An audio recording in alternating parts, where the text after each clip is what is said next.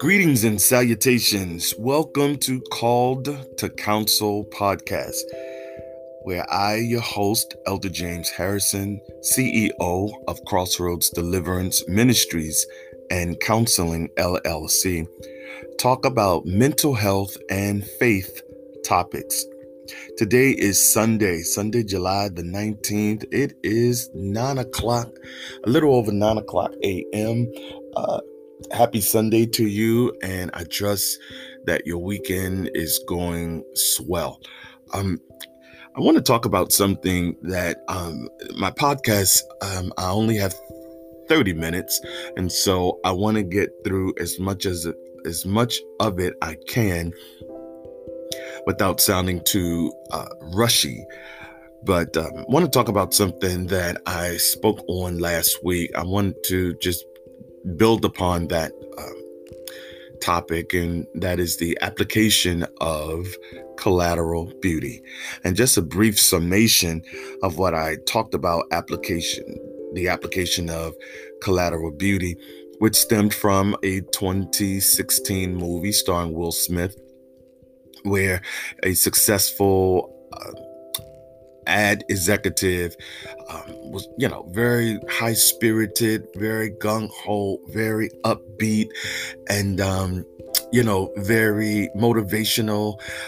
And he was talking with his subordinates of the agency and telling them about the abstractions in life, the three abstractions, which were love, time, and death.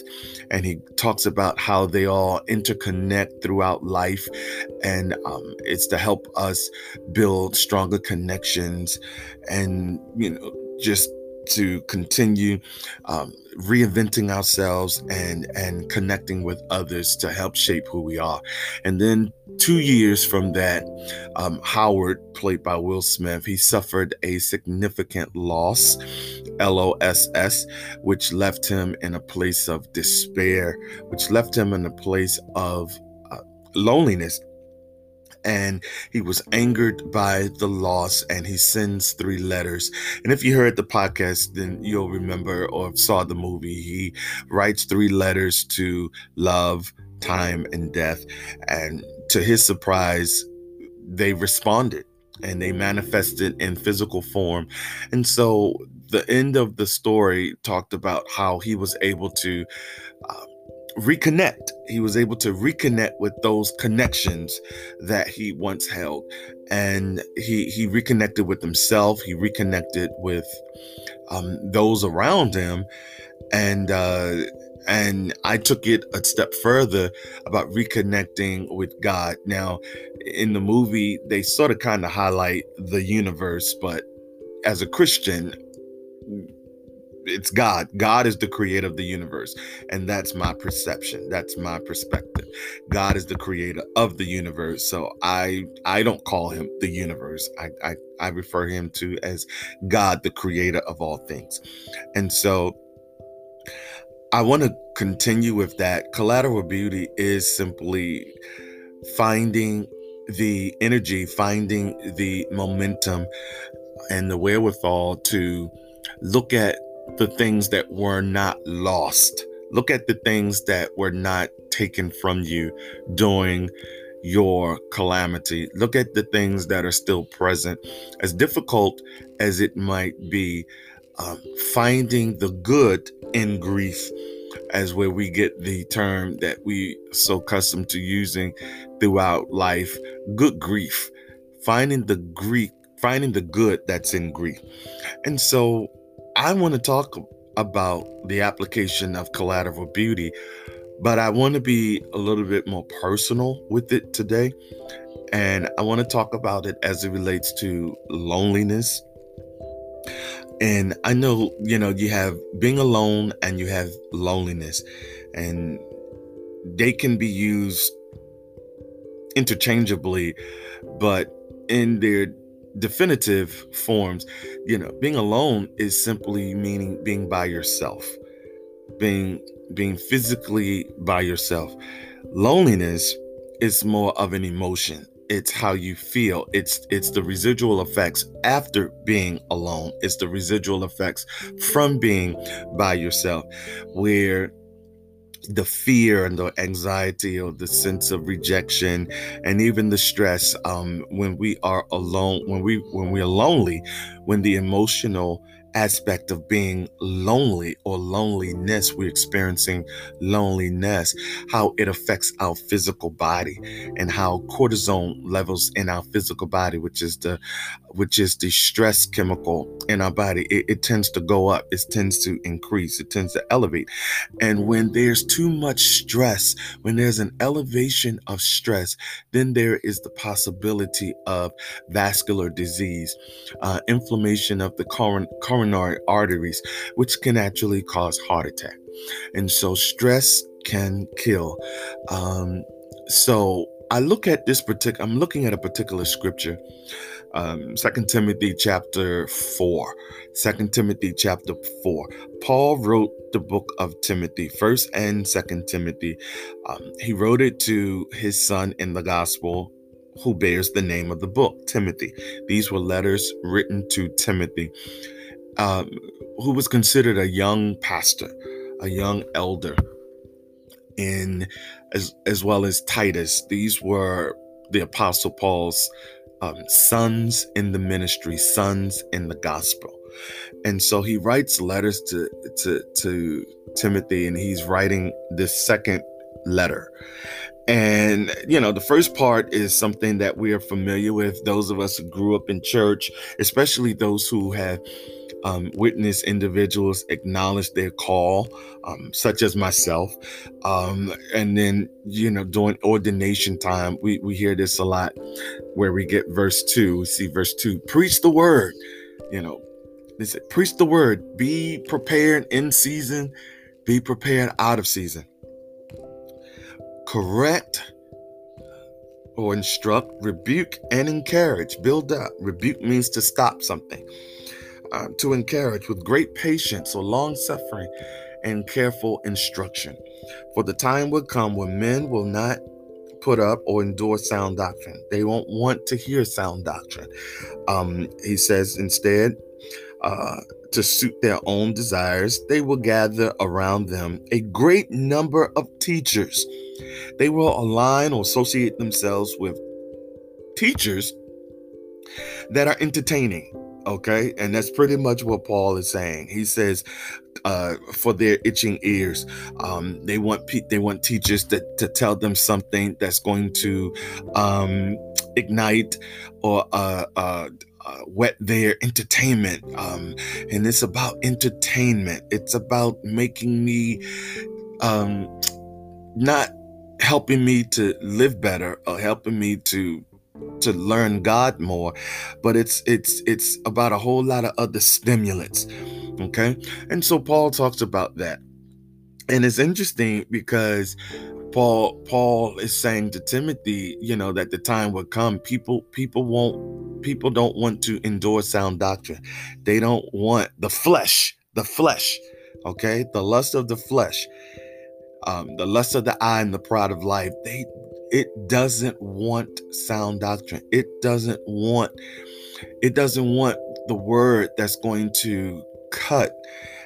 And when I mean by cut, I'm not talking that old traditional laying people out. I'm talking about making incisions in our spirit so that we will become healed. Cutting is healing. When there's an incision, when there is surgery, that is healing. That's the first step to healing. There is a resetting, a recutting, incision. There is a breach. There is a tearing. In order for healing to take place, something has to break down in order for it to be built back up. And so there is a physical therapy. There is a resetting. Okay, there's a resetting. There, we have to be remembered after being dismembered. And remembered simply means to be reconnected, reattached, realigned, a remembered. Okay, so Paul is talking that there's going to come a time, Timothy, that people are not going to want to hear the word in in its raw form that will help them learn who Jesus is and grow thereby. So he talks about that and he goes into that discourse, but then we see his writing in this fourth chapter of Second Timothy. We see the writing shift.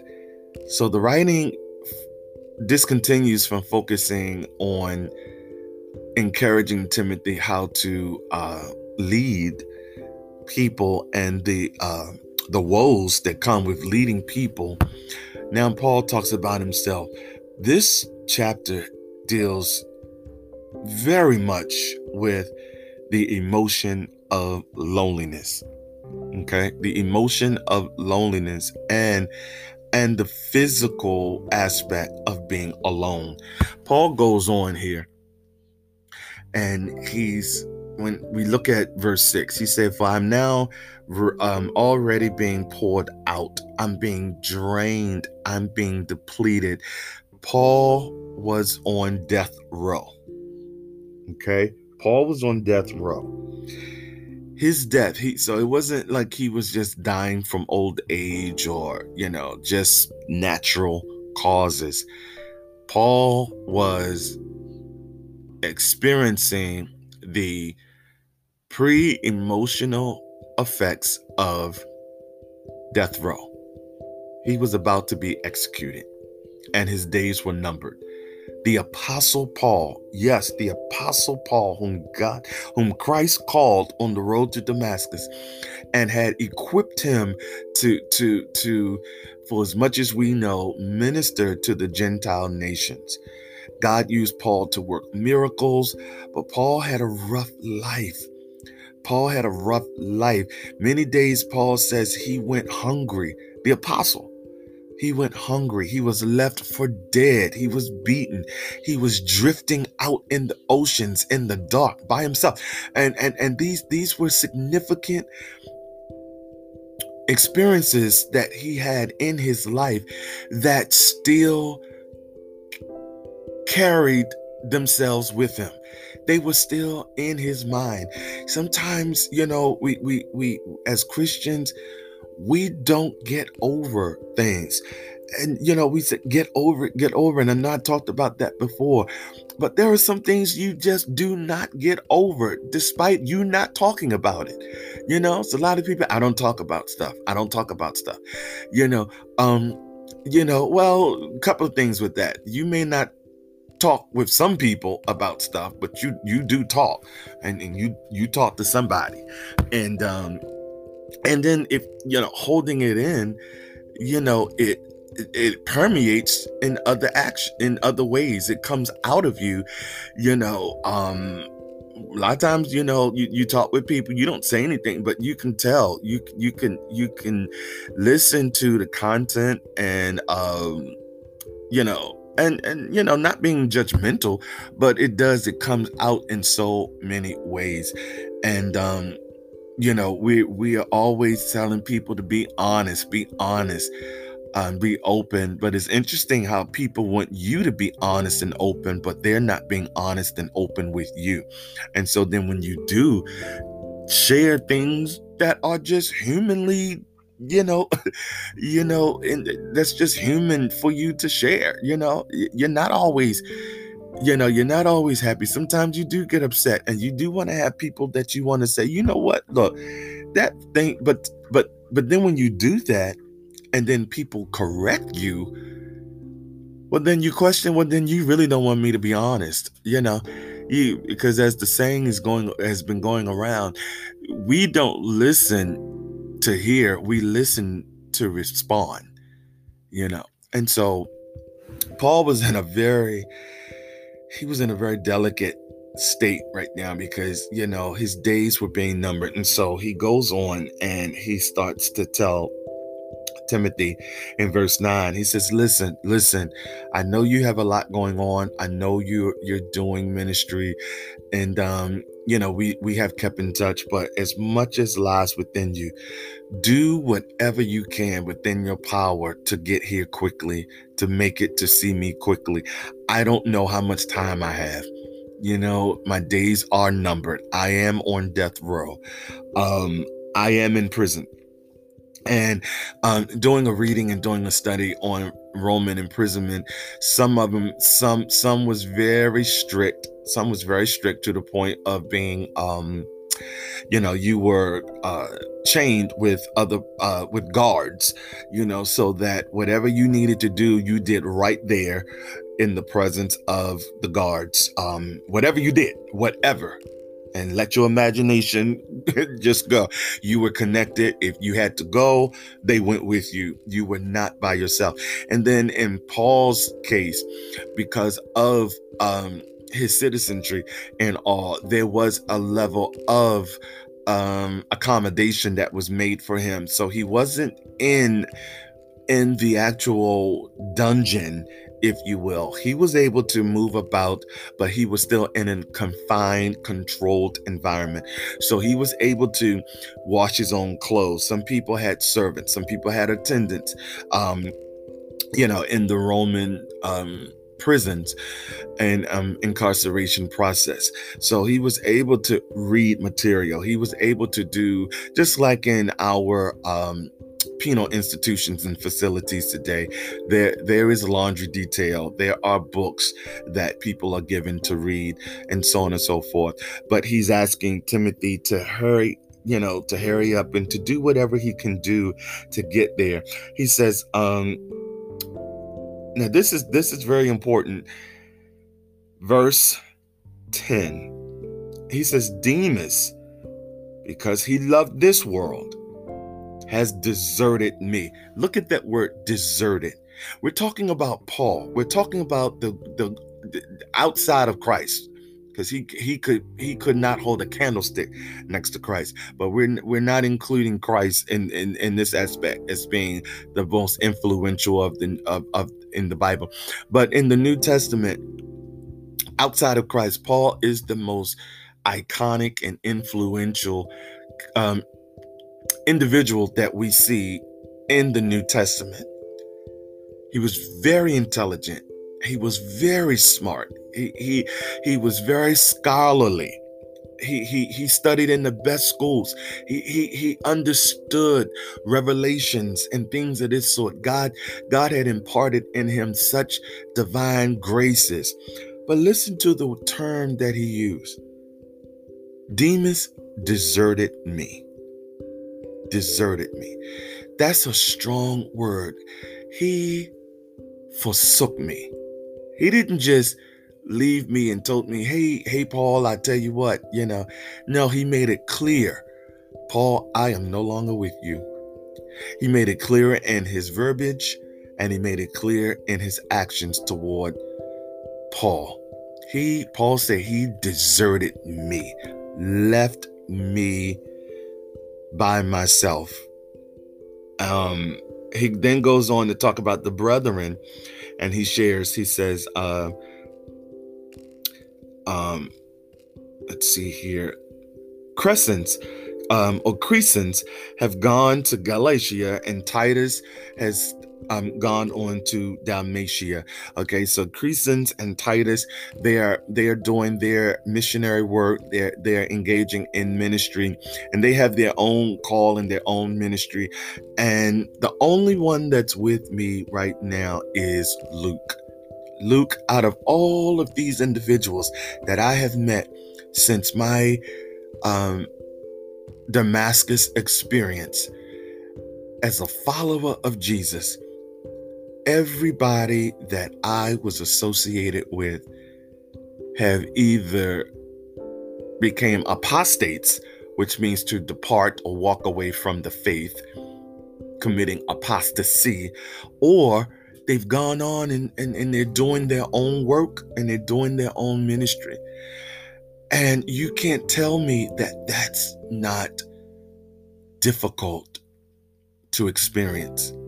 You can't tell me that that's not, because people as people, we do like to hold and hoard and hold on to things and people, but he's saying that, the men of God that were with me, they have their own ministry now. And only Luke, the physician, Luke, the doctor. And I was doing a little study on Luke, let's see, a couple of months ago rather, back, and I was trying to see if there was any connection with Luke being a medical doctor as well as being or working in the field of psychiatry. Paul, believe it or not, Paul was experiencing a lot of psychological fears and anxiety. Okay. Yes, Paul. Yes. He goes on and says, bring my cloak, bring my coat, my mantle, because it's going to be getting real cold soon. And I need clothes. And even as I'm saying this, the tears about to swell up, because I can attest and I can witness to this experience. He says, bring my clothes with you. Bring my scripts, bring my literature, bring the reading material. But most of all, Timothy, as much as you can bring, and even if you have to leave some things, but don't forget the parchments. Don't forget the parchments, especially the parchments. And the parchments were the scriptures, the word of God. And he said, when you come, he says, bring these things. And then he goes back to say, Alexander, you remember him, Timothy, Alexander, the metal worker. He did me a great deal of harm. He did me something, as we would say in this world, he did me something dirty.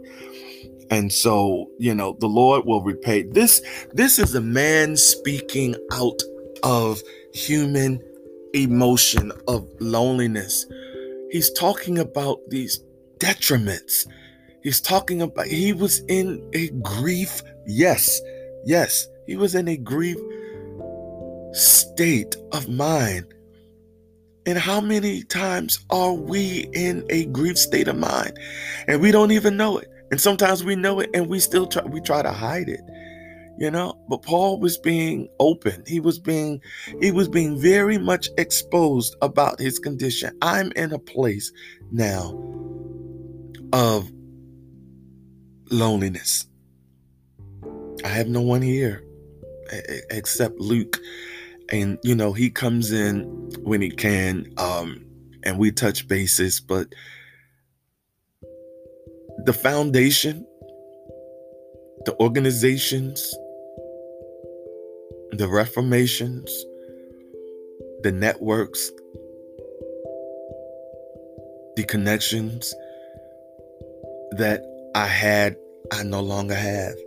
And my God, how well can I speak on that? You look at people, and people will say, well, people come and people go, and nobody's to stay in your life forever, and I'm just thinking of just terms that people will use. But yet you look at other people and you say, well, that's interesting, because they're staying in each other's lives. They're still in each other's lives way before me and seemingly after me, and you start to question, well, is it something wrong with me? God, what is it? What? As Hezekiah Walker's old song, the lyric says, I wonder what I have done to make this race so hard to run. You try to make assessments, and you try to extend yourself, and you try to maintain that source of connection, but then you realize, in a lot of cases, people connect with what people choose to connect, and as people say, a lot of times it's superficial. As I've heard people say, a lot of it's superficial. It's because I'm getting somewhere, or I'm doing something. And oftentimes, if people feel as though you can't do anything for them, as opposed to just being sheer, friends, or just being, just having a platonic, good old-fashioned qualitative relationship or connection with no agendas or hidden, you know. So it just make you wonder. And as Paul talks here, Paul was in a very depressed, or state rather, of depression. And he says, only Luke is with me. And he's able to do what he can. He's supporting me. He's ministering to me. He's encouraging me. He's letting me know, hey, I'm with you to the end. I'm here, not just in words, but in application. Indeed. This speaks so much volume to me. And sometimes it is hard to notice the collateral beauty when it's so much loss and people walk away, and oftentimes you walk away because people walk away. You stop reaching out because people stop reaching out. And as relationship coach Matthew Hussey says, you really should give the amount of energy to people that they give to you. Now that might seem, petty or antithetical or whatever. People might say, but you need to do, and this is something that I have learned and still learning. I need to do what's better for my mental health. When I see that it's not, the connections aren't as extensive to me, well, then I have to make a decision, as well as you. You have to do what's best for your mental health. And if that means backing up, backing off, moving on, because oftentimes, as he said, Matthew Hussey says, ghosting, when people, for the most part, when they just stop, there is no response, and they go on for weeks, that is the answer. That is the response. And so you shuck it up and you say it is what it is. I cannot. I've cried over this too long. I've suffered internally over this for too long. And so therefore I have to do what's best for me. And collateral beauty, the application of collateral beauty during periods of loneliness is God has somebody. And sometimes it may not be the people we want, but God does have somebody that will stand with you and that will be for you, that will support your business, that will support your entrepreneurship, that will help you build your network. God will have people. Oftentimes, I've questioned, what is it? People always seem to inbox me, and as I've told people, everything seems to be secret. What's the big secret? Why can't you ask me the question? Why can't you? It's an inbox. It's it's a compliment behind the wall, or behind the stairwell, or behind closed doors, or what I call the Nicodemean, concept. It's in secret. And sometimes you say, well, what is all this stuff with me in secret? Why can't it be open like I see everybody else highlighting people openly? But it is what it is. And getting through that, it takes work. But God has a way, and God has people, and God has individual in your lives that will pray for you, that you pray for, and that encourage you, that you encourage. And that will be a friend indeed, and not just a friend in need. All right. So I'm hastening here because my time is winding down. But the application of collateral beauty, as Paul saw it, was he was able to look at Luke, who stood with him in the midst of his depressed state and grief and loss. Thank you for listening. This is Elder James Harrison, CEO of Crossroads Deliverance Ministries and Counseling, LLC. You can reach me at crossroadsdeliverancemc@gmail.com. I would love to hear from you. Take care. God bless, and enjoy your Sunday. The collateral beauty, the application of collateral beauty during grief and loss and loneliness.